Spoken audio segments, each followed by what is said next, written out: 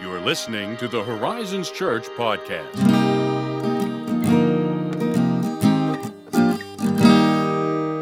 Hey, Hey, man.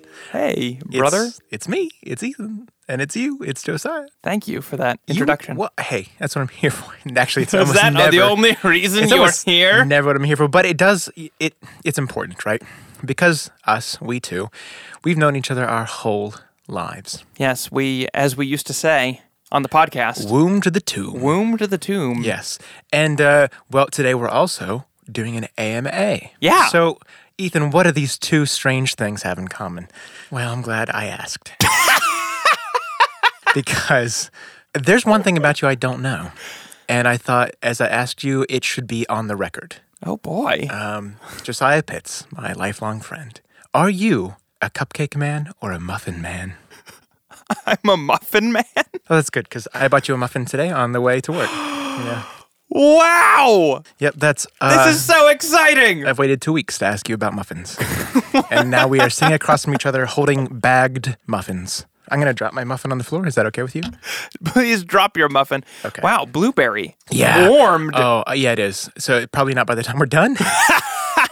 But I thought it couldn't hurt. And I love blueberry muffins. If you had said no, I would have just bought myself two, apparently.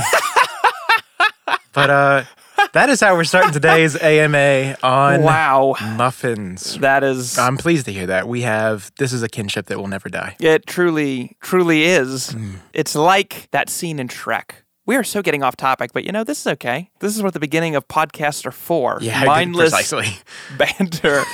You remember when Lord Farquaad is interrogating the gingerbread man? Vaguely. Do you remember this? And he's like, "Do you know the Muffin Man?" Or no. The gingerbread man is asking Lord Farquaad. Lord Farquaad is asking, who's hiding like the fairy creatures, and the gingerbread's like, "Do you know the Muffin Man?" And he's like, "The Muffin Man? The Muffin Man! Yes, I know the Muffin Man." I wish I knew the Muffin Man. Muffins are great, and I think they're superior to cupcakes. They are, and here's the secret. Mm-hmm. They are like cupcakes, but without the garish and overdone amounts of icing. And without the guilt, right? Amen. And Hallelujah. without the straitjacket. What do you mean by that, Ethan? I'm glad I asked again. It's because muffins can be savory or sweet. They're not like Yes. Cupcakes have to be miniature cakes, and they have to make you feel guilty for eating them because they're just far too many calories, like it or not. Muffins are like, I made a brand. Or I made an oatmeal. Like an oatmeal muffin, I'd be so all over that. And today, they're made of blueberries. Blueberries. Yeah. God's fruit. Yeah, I'm true. making that up. There's nothing scriptural about that. Please don't take that to any kind of bank whatsoever, no spiritual or physical. Well, that was a question. That was a good one. Yeah, it's our icebreaker. And But we have a real one. yeah, we do. From someone that's not me. And that question goes, I love this too, because we're going to get into weird territory. Do people become angels when they die? Death! I've been very excited for this podcast because we're just dipping the toe into some strange waters, and it's also about death. It is. These are true facts. Yes. Brought to you by Ethan. Glad you asked, Ethan. Oh, so yes, do people become angels when they die? I imagine we've all heard that sentiment before. Definitely heard. I was not brought up with that, though. Me neither. I'm actually trying to remember the first time I ever heard that, because it's always a well-intended remark. Right. At a funeral home or something. Exactly. Somebody's trying to comfort the family of the deceased, and they say something like, well, God just needed another angel. And Oh, my lands. I'm trying to remember the first time I actually ever heard that, but I can't remember. I think it was at a funeral home for me, because they have like these weird paintings of cherubs in forests. You know what I mean? But they're like actually kind of gloomy color palettes. So there's really no logic to it. And I'm like, what's up with that? My mom was like, yeah, okay, some people think this, and we don't. And that was it. And that was all. And And that's it. Thanks for listening to the podcast. No. We're actually going to go actually through talk that. about it. Yes, because that is the sentiment. You'll hear things like that. God just needed another angel. And the implication of that is the deceased spirit has now ascended into the heavens and has been transformed into an angelic being, whatever that may be. Yeah. Because here's the other thing about that I just now realized. There are different kinds of yes. angels. Oh, so yes. what kind of angel... So the follow-up question is, What kind? Yeah, are you a What class? cherubim? Oh, Are you I hope seraphim? not. Yes.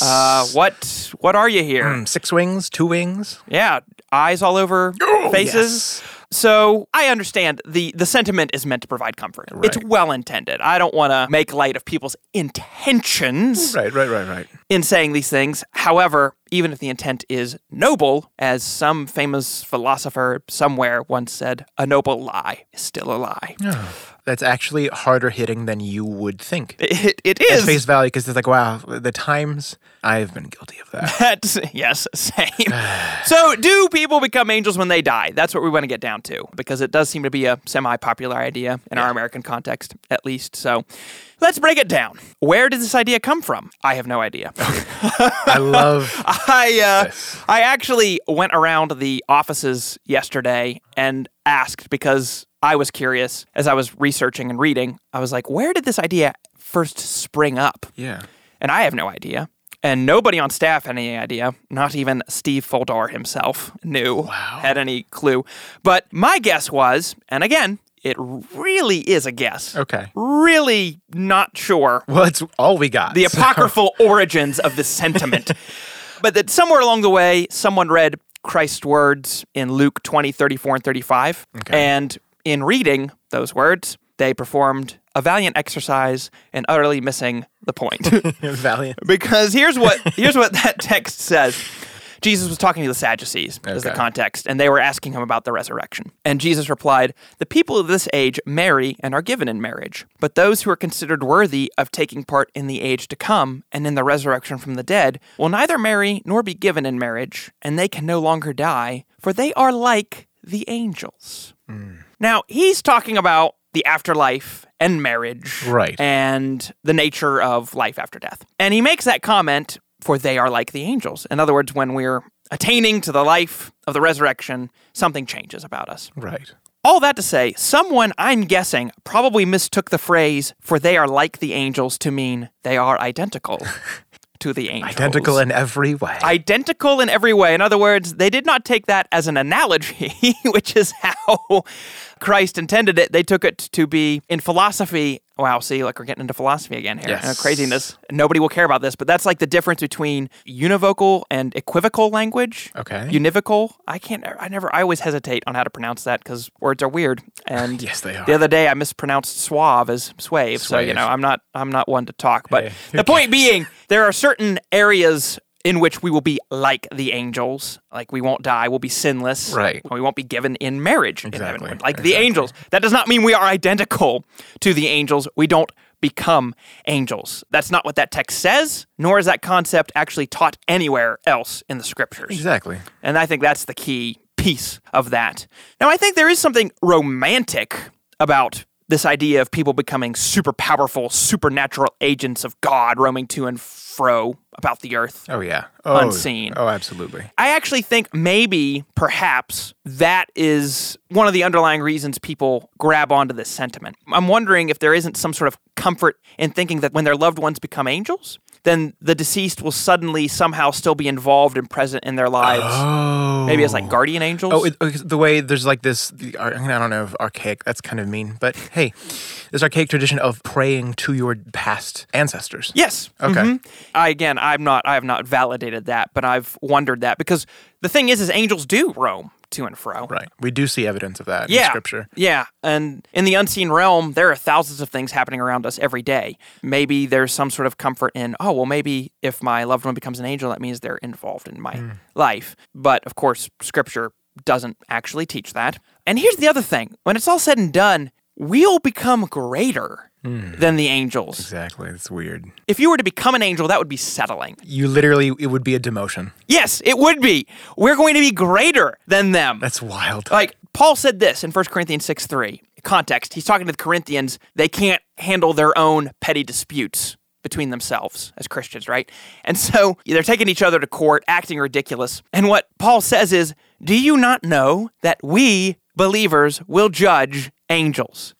Yeah. Forget becoming an angel. Believers are going to be judging angels when it's all said and done. Now, we don't know exactly what that looks like, to what extent we'll be judging them, but I think that speaks pretty powerfully. Oh, yeah. Here's the thing. I don't feel Particularly, I'm going to say qualified.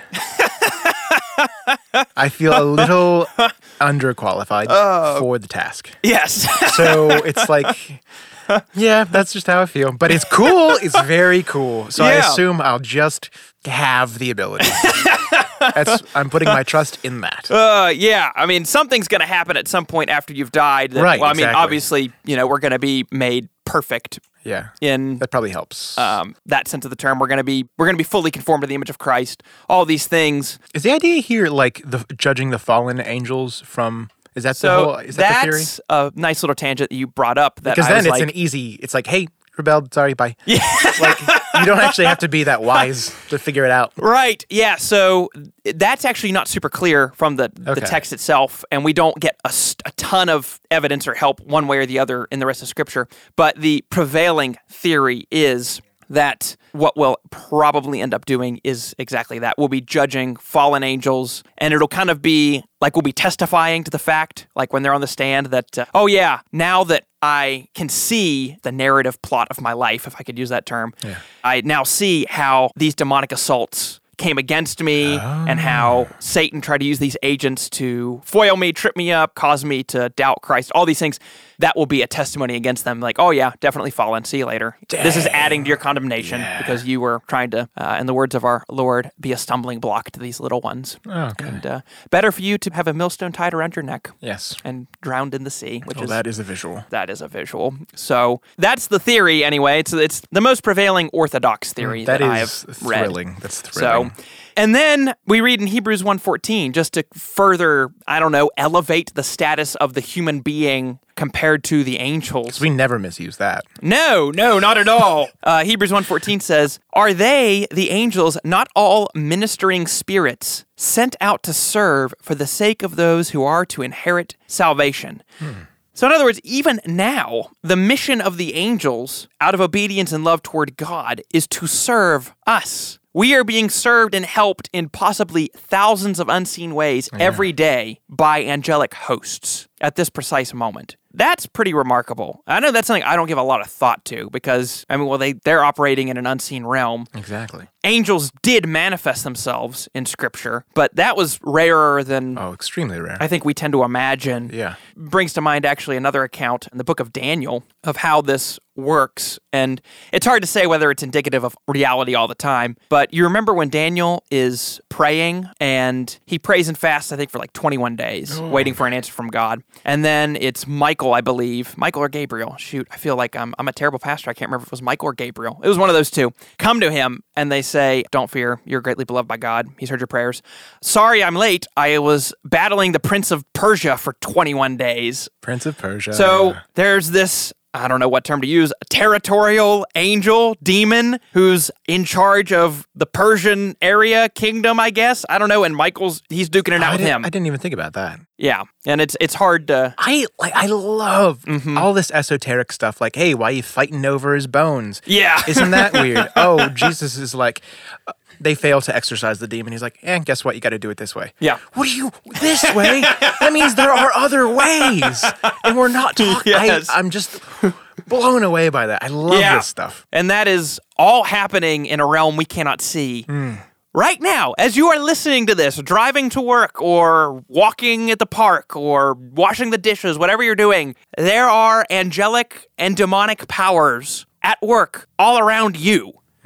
And what the author of Hebrews says is the angels are ministering spirits and they're serving you at the command of God. Yeah. That's crazy. That really goes to show how deep this kind of attitude of service and servitude is in the kingdom of God. Yeah. Like how important and ingrained that is. Yeah. So all of that to say, that wasn't just to get into a tangent about angelic beings and, the principalities and powers of the unseen realm. That is to help us see that angels are amazing supernatural creatures. We don't become them. In some sense, when we die, we're greater than they are. Yeah. So, to actually answer the question underneath that question, do people become angels when they die? The short answer is no, they don't. So what actually does happen to believers when they die? Well, we actually did a whole sermon series on this. We did. I was last thinking about Easter. that. Yeah, A year exactly. ago, which I realized that was going to be like this strict chronological comment, but Easter last year was much earlier in the year. And noticed that. Oh, the timeline is so weird. The calendar is a strange thing. But yeah, we did a whole series on that called In Between. And if you are a regular Horizons attender or a member, hopefully you remember that. So we did a whole sermon series on that. So if you want to dig into that more in depth, I'd recommend hitting those sermons up on Vimeo if you want a refresher. Or if you weren't there, missed some, we covered a lot of this material. And our first 3 or 4 podcast episodes actually dealt with this. Is that so? It's almost shameful that I say that with a genuine question in my eyes as I'm literally checking my device right now. Yeah, Heaven and Hell, Purgatory. Wow, out of body. Yeah, that is. And then I talked about movies. So is the beginning of a long and beautiful partnership. To paraphrase, I love our platform. Humphrey Bogart in Casablanca, the classic movie. Ooh, beautiful. So if you want to go back and check out those resources, I would recommend that. But we don't want to leave you hanging high and dry because sometimes that bugs me when people are like, "Well, just go listen to that or watch that." It's like, okay, I will, but you could take 2 minutes to just say, and then if I want more, I'll go get more. So that's what we're going to do. So the spirits of the believing dead go to be with the Lord in heaven while their bodies decay, decompose. We bury them, they're cremated, whatever have you. Yeah. But their spirits are with the Lord. To be absent with the body is to be at home and present with the Lord, is what Paul said. Yeah. Which is a good thing. That is far better, is what he would say, than being here. However, that's not our final goal. The final goal is not to be a disembodied spirit in heaven. What's going to happen is one day, as promised and prophesied in the scriptures, Christ is going to return and our spirits and our bodies are going to be reunited in the resurrection. Our bodies will be resurrected just like Christ's was.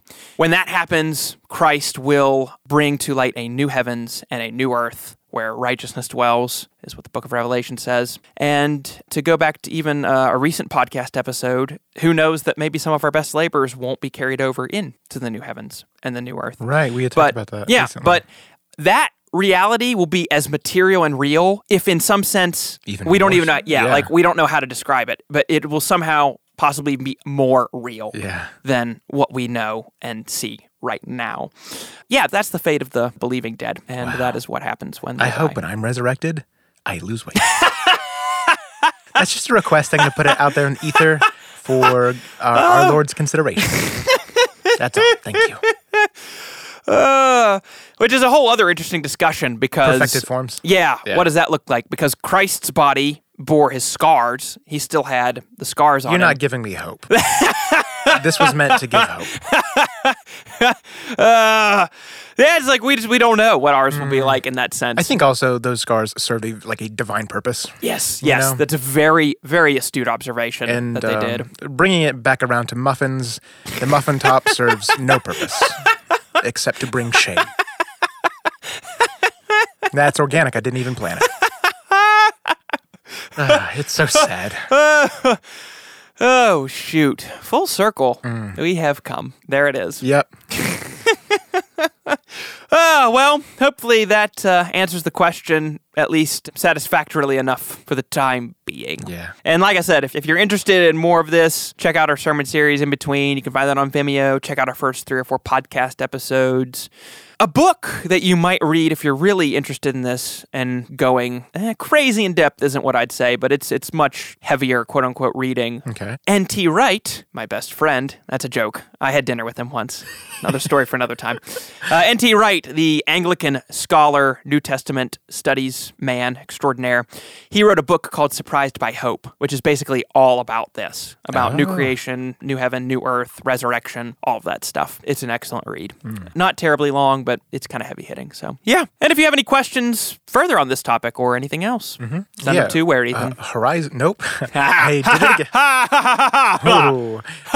Podcast at horizonschurch.net. And, if you have different opinions about cupcakes and muffins, keep them to yourself.